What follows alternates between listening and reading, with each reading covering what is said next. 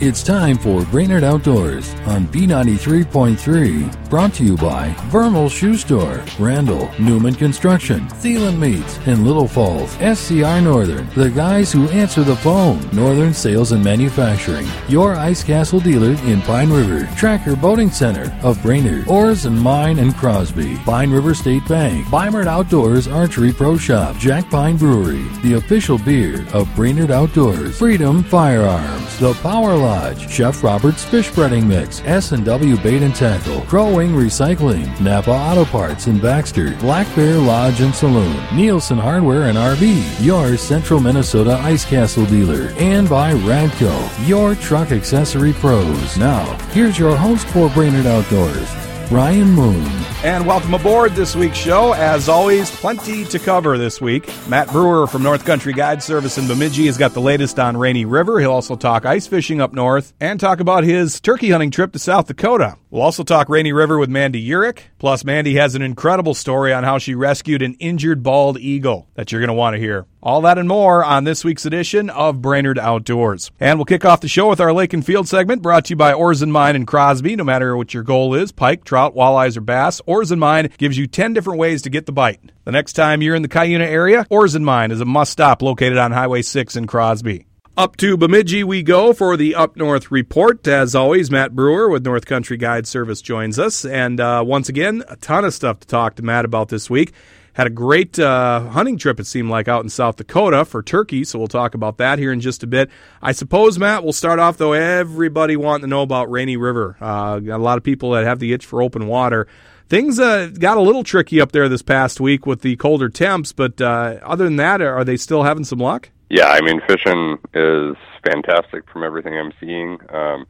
Obviously, I don't have a first-hand report. I haven't dumped a boat in the water yet, but I'm still seeing every day on social media, I'm seeing tons and tons of pictures and people making a day run up, and everybody is having some really good success. So it got interesting last week. I was noticing some of the people having to either break ice to get to the spots they wanted, or they'd get up there in the morning, and I think we talked about it last week that they're running into an issue where it's freezing over at night, and then by midday or late afternoon, it's usually blown off or melted away or broken up enough where you don't have to worry about it. But if you're one of the early birds, could potentially run into some ice. But the overnight temps the last few nights have been really good, and daytime temps have obviously been better. So it's looking good, and I've been keeping an eye on it because I'm going up there next weekend. I'm looking at sturgeon, and the river isn't open nearly as far as I was hoping it would be, so probably going to have to put in at like Frontier or Birchdale, and I'm praying that we get good enough weather that it'll open up past Timber Mill and we'll be able to launch just east of town there. That launch is pretty steep, and I don't know if they've even cleared any of the ice off the path or anything like that, but that's the main thing I've been looking at. Catching fish, it doesn't look like is any problem. The fish are running like they're supposed to, and a lot of big fish being caught. So looks pretty good. I know the wait at the access has been pretty long. So and we are in the last weekend of the walleye season up there. You mentioned sturgeon as a destination now for people up there too, Matt. These colder water temps, do they affect sturgeon at all, or do you think that everything's just going to be all systems go up there? No, I think it's going to be all systems go. The only worry with sturgeon fishing is some of the best areas, like out in 4 Mile Bay and in the Gap, where a lot of times the fish are staging or just starting their run. People aren't going to be able to get to those spots. So my suggestion, if you're going up there chasing sturgeon, is you look at where the ice line is, and then find the deeper holes right by the ice line, and try to catch some of those fresh fish that are just coming up past. But they're a little later to run, so it's gonna be tricky, but it should still be good. I've been seeing some posts of sturgeon, and you've got the native fish in the river too, so you can fish them year round in the river. So, but numbers I don't think are going to be huge until that ice line kind of passes Sportsman's and into 4 Mile Bay there. So that's the story up on Rainy River, right outside your backyard, Matt, Lake Bemidji and other lakes up that way, Cass and some of the surrounding lakes. Are people still driving out there? I mean, here we are heading into mid-April.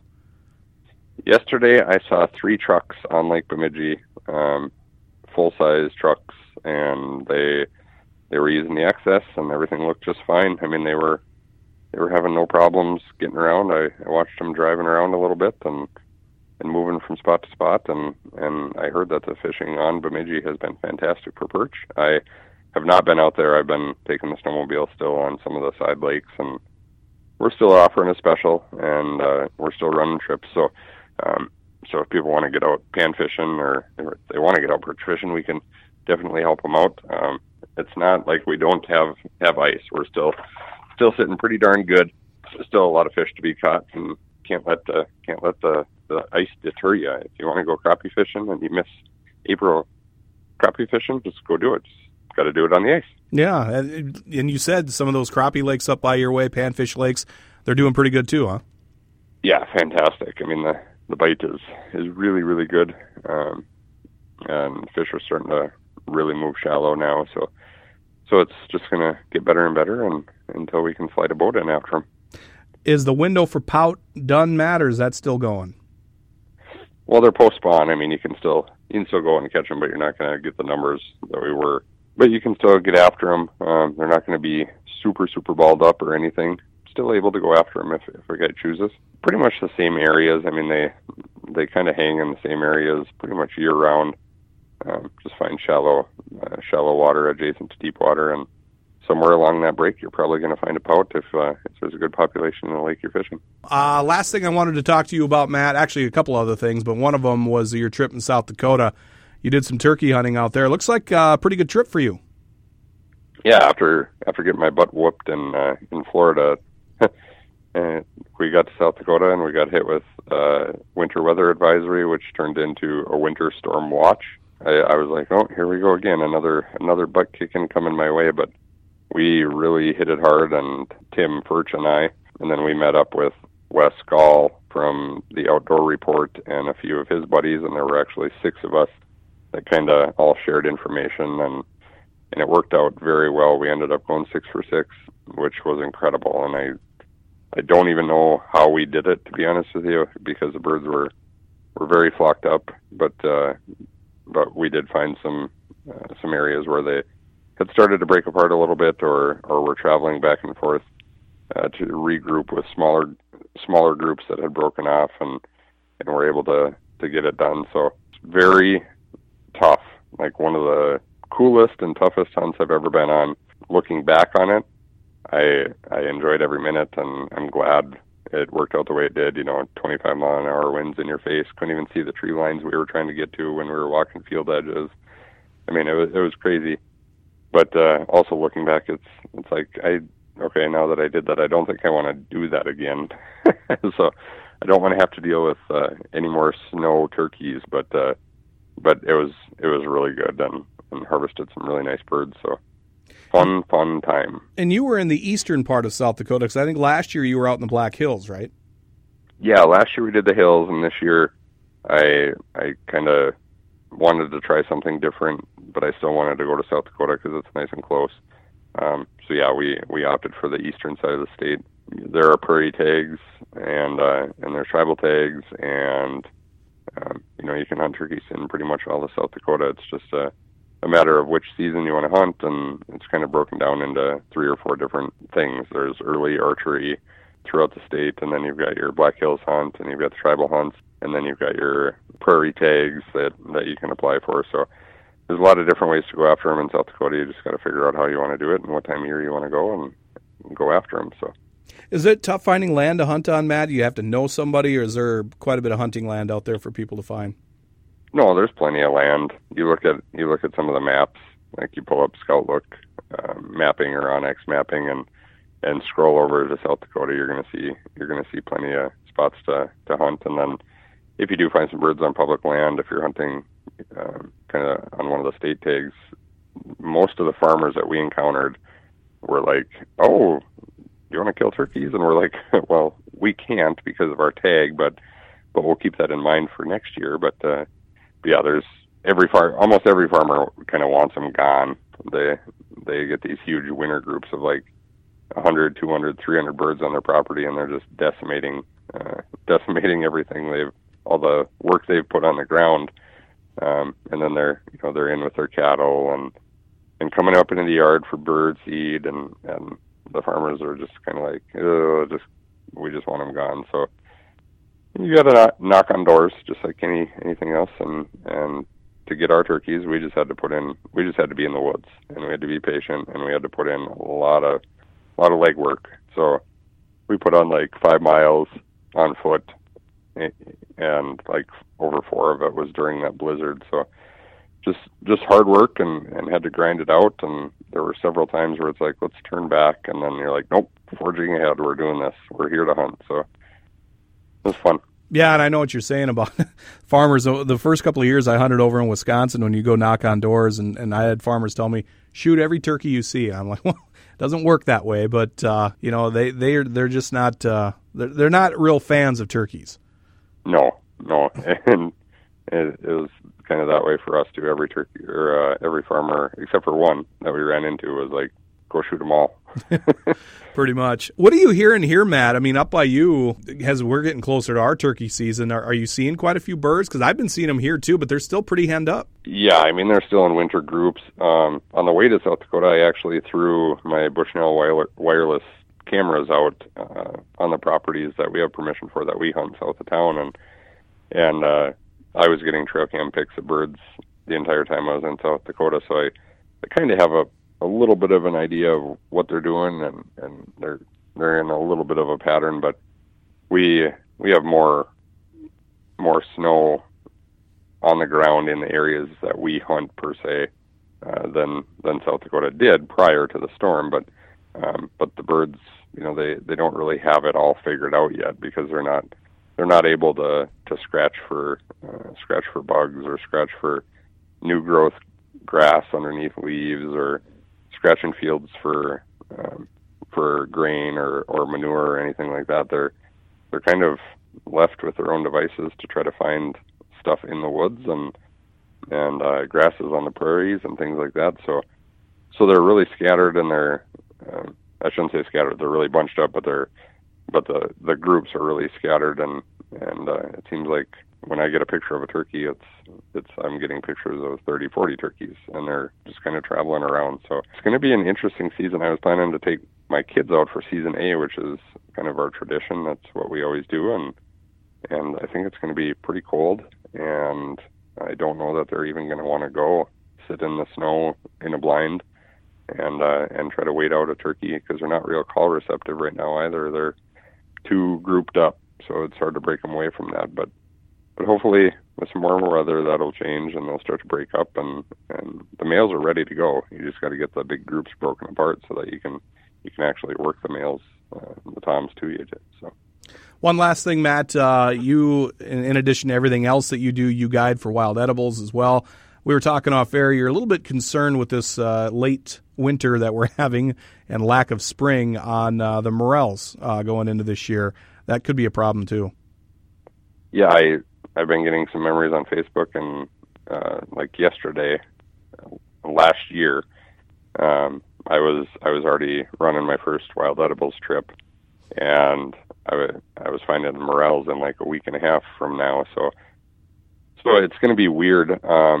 And one of two things is going to happen. We're either going to jump straight from spring into hot summer, or things are going to be kind of normal, but they're going to be late. So walleye season overlaps with morel season, the harder it is for me to get out. And if we get that jump straight from like winter to summer, the morel season is going to be super short.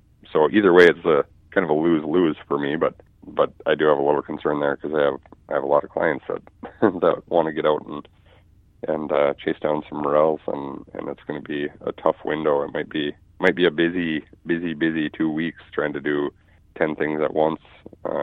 Usually your morel season is kind of ending right after, not long after walleye opener, and then we kind of ease into open water guiding. But this year I think they're going to overlap. So yeah, it's definitely going to be an interesting spring once we get it. So we'll see. Yeah, right. Matt Breuer, North Country Guide Service in Bemidji. You can check him out at northcountryguides.com. Also check him out on all his social media as well. Matt, I appreciate it. Good stuff, and we will talk to you next week. Okay, bud? Sounds good. All right, when we come back, Mandy Uhrich's going to join us. We'll talk a little bit more about Rainy River and some sturgeon fishing up there that Mandy likes to do. Plus, she's got an incredible story on how she rescued a bald eagle that was injured here recently. You're going to want to hear. We'll chat with Mandy when we come back to Brainerd Outdoors. Welcome back to Brainerd Outdoors on B93.3, and back with us on the show this week. Haven't talked to her for a while, but she's been quite busy, and that would be Mandy Uhrich. Friend of the show. Mandy, welcome back. Hey, Brian. Great to be back. World traveler, actually. You've been, you did a little vacationing in Arizona, had some fun down there. I got my much-needed vitamin D, sunlight. Yes, it was awesome. Yeah, we've been lacking that around here, so it's nice to actually have that. So you got to do a little sightseeing down there, and you said it was, for people that haven't had a chance to go down there, go see it. Oh, absolutely. You know, when I thought of Arizona, I thought of desert and, non-green things. But I flew into Mesa, but I actually went up to Sedona. And it was, as a biologist, it was super interesting going up in elevation through the mountains, seeing the different biomes from, the saguaro cactuses to the highland plains to, conifers in the high mountains. And then crossing over this mountain, and your first peak is Sedona. It's Red Rock, and it's breathtaking. Definitely get out and go. If nothing else, just to warm up and see some sun, but definitely some beautiful things to see. So it's not just desert and retirement homes down there. No, it's not. A couple things we're going to talk with Mandy about.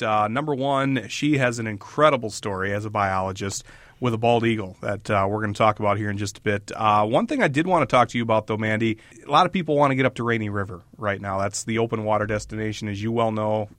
Right? People are getting frustrated around here. Ice fishing, you can get out there, but it's a little tricky. What are you hearing on Rainy? We'll talk about it a little bit later on in the show, but you're hearing some things, too. No, absolutely. So everybody gets excited. Rainy's open. You want to get up there. You want to get up there early before the forks blow out, because then that's when you get your logs and your jams and things coming down, and it gets a little bit turbid and changes the water clarity. But yeah, people got up there right away in the first 3-4 days as it's opening up further downriver. Fishing was great. The temperature was great. And then this Arctic freeze came in and just shut everything down. And for a while there, the river itself was actually refreezing for a little bit. And now it's opening. We got lucky. They got lucky. Temps are going to warm. Hopefully the snow stays off. But it's the nth hour, man. Walleye's closing soon, so if you want to get up there to specifically target walleyes, you're going to have to do it now. Other than that, you can always get up there, and it's my favorite to go sturgeon fishing. How do you like to go about that? Everybody's got a little bit different tactic for sturgeon because it's something not everybody targets. I think it's getting more and more popular with people, but what do you like to do when you go up there? Anything special? I don't think it's really anything special, but a lot of people will drift with the currents, things like that, or they'll back troll against the current. Personally, if I'm up there, I've got my favorite honey holes for the sturgeon, so I like to get up there, if possible, if the flow isn't so bad, and anchor up. And that might take 2 anchors to get anchored up on there. And I like to use a circle hook with a no-roll sinker, depending on what the flow rate is, normally 1 ounce to 2 ounces, maybe 3 ounces, to really get that down there so it's not moving. And then just mush on as many nightcrawler balls as you can on that circle hook and let her soak. How big of a sturgeon you ever caught up there? I've got a picture, or 2 pictures, so 66 and a half is my biggest one, and which is funny because the one picture I have, I'm standing straight up holding it, and it's bigger than me. I'm 5'4". I was just going to say it's about as big as you, or maybe bigger. Exactly. And then the one last year I caught was almost mimic the same exact size, and that one I had laid across my lap for the photo. But they're just awesome. It's a prehistoric dinosaur fish. I mean, they're beautiful, they're gorgeous, they're tagged. You can follow them. So if you get one that's tagged, call it in, and it'll tell you how old it is, last time it was caught, where it was caught. I mean, these fish are traveling, through the lake, up and down the river systems. It's really interesting. How long does it take you to get something like that boated? Because, I mean, like I said, we're talking a huge fish here. They fight like you wouldn't believe. Absolutely. It depends on your tackle, what you're using up there. I prefer to use bait casters just because it's got a better reel or drag system in it. But once you get a good one like that on, you got to pull the anchors, get on the motor, and you got to follow that thing because they'll spool you. They're just not a drag system for freshwater for us that we have that can do it. But normally it's a good 40 to 45-minute epic battle, and you think you're going to get right on top of them. And then it's like, I don't even think they realize half the time they're hooked. They're just like, I ate this, and I'm going to swim down here and see whatever. And you're following as quick as you can to try to make up on the line so you don't lose your spool. Yeah, that's amazing. Is it kind of almost a little bit like muskie fishing? Yeah, except normally when you hook into a muskie, they know, that they're caught and they're gone. But that same intense pull that the fight of it that gets people addicted to muskie fishing is exactly what's going to get you addicted to sturgeon fishing. Yeah, and it looks like we were saying with this, semi-cooler weather, we're not going to have that massive runoff, so that water shouldn't get too muddied up, I wouldn't think, here for the next few weeks. No, I don't think they're anywhere close up there for either of the Forks rivers to blow out. So you've got a window if you want to get up there. As Mandy said, get up there if you want to walleye fish. Get up there this weekend because that wraps up. Something else I wanted to mention, magazine article you have coming up. You posted it on Facebook here a couple weekends ago, you on the cover. Talk a little bit about that. Quite an honor. Yeah, I got a random phone call, and it's a magazine out of northern Minnesota, and it's a women's magazine, like a Cosmo. They've got their articles in there, and the editor was just like, hey, a word from a word from a word, is this true? And I was like, well, yeah, we'd love to interview you. I'm like, oh, that's cool, great. I love getting the word out there that, yes, women fish. We can do it professionally. We do all these other activities. So you never know when you do an interview what the spin or what the hook's going to be for that article. So I was completely shocked when I got the article back and the spin that she took. It made me a little sappy. But it was perfect. I don't really care about the accomplishments. I want to really reiterate what makes people do what they do. And the article was about my dad, and about how my dad got me into fishing. And it wasn't, I like to fish with him, but that first trip and, seeing how proud he was of me doing that, and that leading into my college education, my career, now my professional fishing career, and then also all my volunteer activities. So, yeah, she wrote an amazing article. And the name of the magazine? It's called Girlfriends Magazine. So if people want to check it out, there's an online version of it too, right? If people want to. Yep, the online version just came out now, so people can go there, click on it, and read the article. It had to have been kind of going through that interview process, a trip down memory lane for you, I would imagine, because like you said, when I first met you, I'd asked you, how'd you get into all this? And you right away said, my dad. And so that had to have been kind of a neat thing too. It absolutely it was. The story that she asked particularly about was one of those ones I hadn't thought about. Not that particular where you sit down and say, what's the first fishing trip you ever remember? And it's almost going to be a year exactly from when my dad passed. So just the timing of it all, yeah, it was great. And talking about, oh, yeah, my brothers were there. And, be able to pass this now to my brothers to read. I hand-delivered a couple of them to my siblings, and they just love it. Yeah, so if you get a chance, check that out, too. A couple of events I want to talk to you about, too, before we get into the Bald Eagle story. One of the events coming up is Friday night. Talk a little bit about that, Dinner with the Pros. Yes, the Minnesota Fishing Hall of Fame every year for the last few years has put on an event for the public. You can pay for a ticket, come have dinner, with your favorite pro or buy a table. And it's really an honor. I mean, they take 25 pros from Minnesota, hand pick us, and then, there's games, there's prizes. We do a little tour at the museum, then we go over to the Falls Ballroom. Beautiful meal, drinks. You get to kind of hear stories and play some games. There's a silent auction, so lots to do over there. Also, Friday, Saturday, and Sunday is the Reeds event at Rice Creek. So if you ever want to test out a shotgun or anything else, be hands-on with a crossbow or a bow, bring the whole family down there. I love it. I'm on the line right there with North Country Marketing, with Winchester and Browning, and that's what we do. You want to test out a shotgun, we've got the shotgun. I put you on the line. We throw some clays. We figure out what best suits you. There you go. So check those out. Now, I wanted to talk to you about this Bald Eagle story because, first of all, if you get a chance, go to the Brainerd Outdoors Facebook page, go to Mandy's Facebook page. You will see the picture. When I saw this, I was absolutely mesmerized because, first of all, the size of these bald eagles, people don't realize it. Tell me about the whole thing. Start from the very beginning as to how this whole thing came about and how, the end game, basically. So a Good Samaritan had called in that, hey, there's an injured bald eagle. It'd been there for almost a day where it was sitting at, basically wanting to get some help for it, didn't know the process. I got the call actually while I was in Phoenix, and I gave they knew who I was, so I gave them the information of who to get a hold of.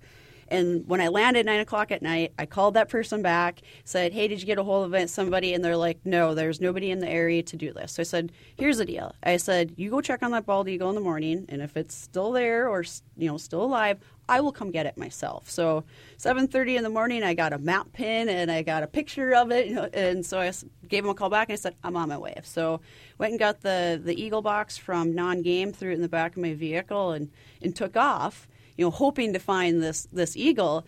And so I'm driving down the road and I'm not exactly sure where I'm supposed to be. And all of a sudden I look up and I see an eagle flying. And I was like, okay, what's the chance that that's the eagle I'm looking for? And I look over, and there's this eagle. And it was one of those things, too, you're like, dang, that's a big bird.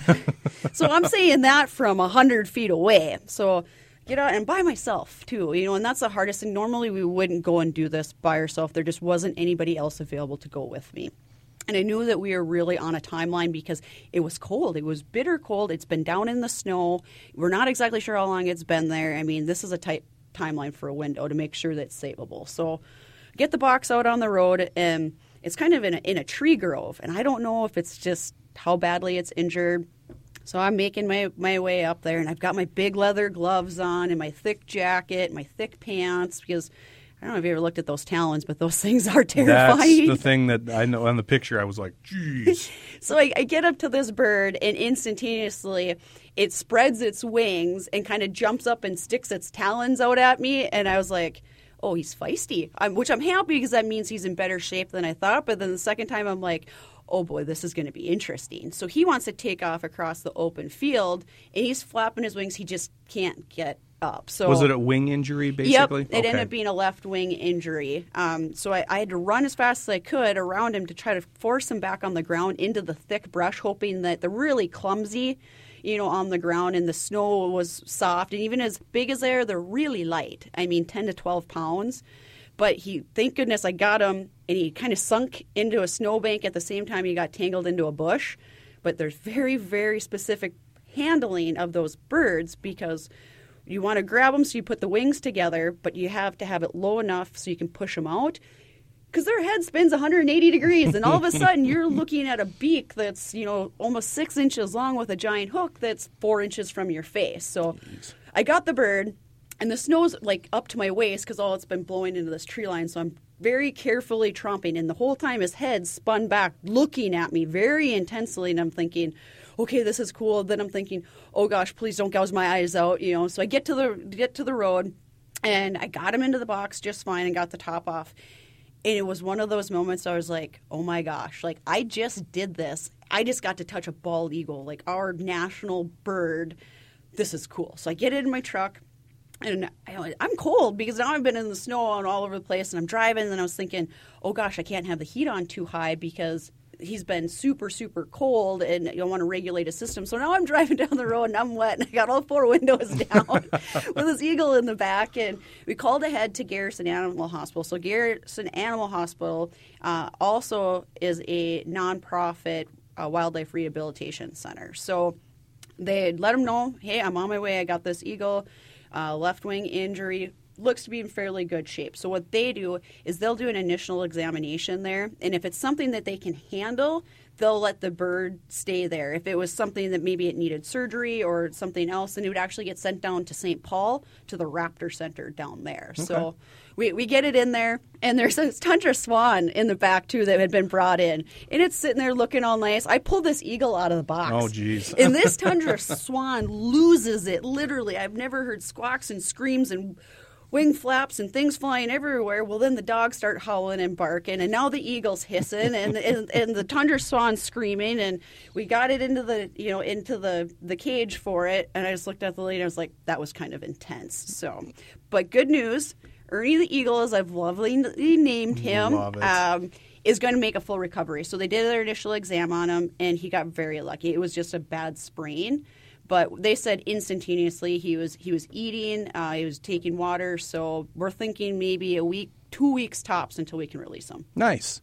And for those that are maybe wondering why they called you, I forgot to mention this at the very beginning. You actually have a history as a biologist for people that don't know that. Yes, correct. Actually, this month is my 17th year anniversary as a biologist. Wow, incredible. So, and like you said, I mean, there are people very few within the entire world that can say they've actually handled a bald eagle. Correct.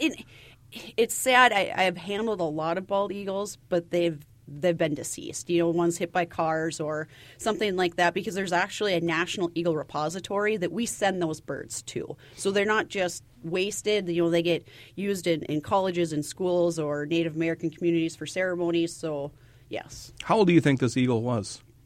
It's really hard to tell. I know it was mature. You can tell because of the head and the tail feathers were white. And it was fairly large, a big wingspan, maybe 7 years, I would guess. And I'm thinking also, this is just a guess though, because eagles mate for life. So I'm guessing that was the mate that was probably circling above it while it was on the ground. So. Nice. So when you go back to release it now, do you take it back to the place that you found it? Is that how it works? Or is there some sort of procedure there as well? Yep, I will for that one. It's doable for us. It's within an hour drive of Garrison. Absolutely, I'm going to bring it right back to where I found it. Nice. Well, that's an incredible story, Mandy. And the thing, like you said, that I found, how you can walk up, because these things are not friendly looking by no means. I mean, they have an intense look about them, and like you said, with the talons and all that stuff. It is crazy. When you look at that picture, that bird is 3/4 of my total body. Yeah. If you get a chance, once again, check it out. Mandy's Facebook page. I'm sure you have it on all your social media as well. And then Brainerd Outdoors, we have it on our Facebook page as well. Mandy, great story.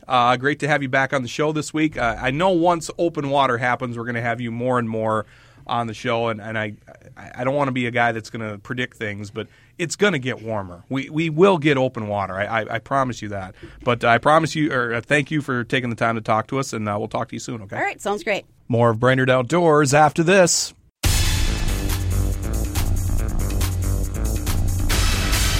Welcome back to Brainerd Outdoors on B93.3. This time around, our famished fisherman recipe. As always, Chef Joel, Black Bear Lodge and Saloon, joins us. Great crappie recipe this week, Joel. We got crappies and a green peppercorn sauce. So we're going to take up some nice crappies. We're going to dice them up into just chunks, skin them off and get nice little chunks out of them. Take some diced shallots and some butter. Get that going in a pan. Throw everything in there, your shallots and your crappie. Grate a little lemon zest over top, squeeze some lemon juice in there, hit it with some white wine, and add the green peppercorns. Let it cook for just a couple of minutes. You don't want to overcook your fish or none of that, but that's all there is to it. Question for you with the wine. When you cook with, is it something that if you like to drink it, you like to cook with it? Is that kind of how you look at things? When you say a white wine, would you go with a Pinot Grigio or maybe a Chardonnay? Generally, I use a Chardonnay. Do you? That's just kind of what we have in the kitchen, I guess, most of the time. But whatever you like to drink, whatever you have is kind of, you don't want to go out and buy something that you're only going to use once. You and I think a couple of weeks ago we had a beer batter recipe on, and you had used Jack Pine beer, and I had asked you, what kind of beer would not work for something like that, and you said basically if you like it, use it. Yeah. And that's what I've heard with cooking with wine, too. That's good advice. Yeah. So if you like it, use it. There you go. Well, if you want to give this recipe a try and a ton of other ones, simply log on to BrainerdOutdoorsRadio.com. Click on the recipes tab. We got this one and a ton of others for you to check out. And Chef Joel, Black Bear Lodge and Saloon, as always, Joel, thanks. Thank you, Brian. And that'll put a wrap on this week's show. Once again, you can catch Brainerd Outdoors just after 7, Saturday mornings, Sunday evenings at 7, and Monday mornings at 5, right here on B93.3. You can also stream the show live if you're away from your radio or out of town.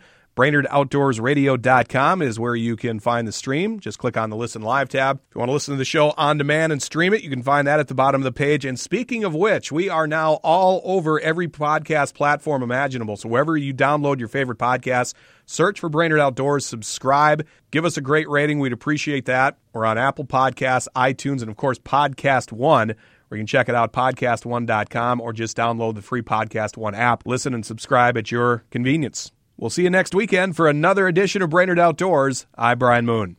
Brainerd Outdoors has been brought to you by Vermal Shoe Store, Randall, Newman Construction, Thielen Meats, in Little Falls, SCR Northern, the guys who answer the phone, Northern Sales and Manufacturing, your Ice Castle dealer in Pine River, Tracker Boating Center of Brainerd, Oars and Mine and Crosby, Pine River State Bank, Weimert Outdoors Archery Pro Shop, Jack Pine Brewery, the official beer of Brainerd Outdoors, the Power Lodge, Chef Robert's Fish Breading Mix, S&W Bait and Tackle, Pro Wing Recycling, Napa Auto Parts in Baxter, Black Bear Lodge and Saloon, Nielsen Hardware and RV, your Central Minnesota Ice Castle dealer, and by Radco, your truck accessory pros. Join Brian Moon just after 7 Saturday mornings, Sunday evening at 7, and Monday mornings at 5 for another edition of Brainerd Outdoors right here on B93.3.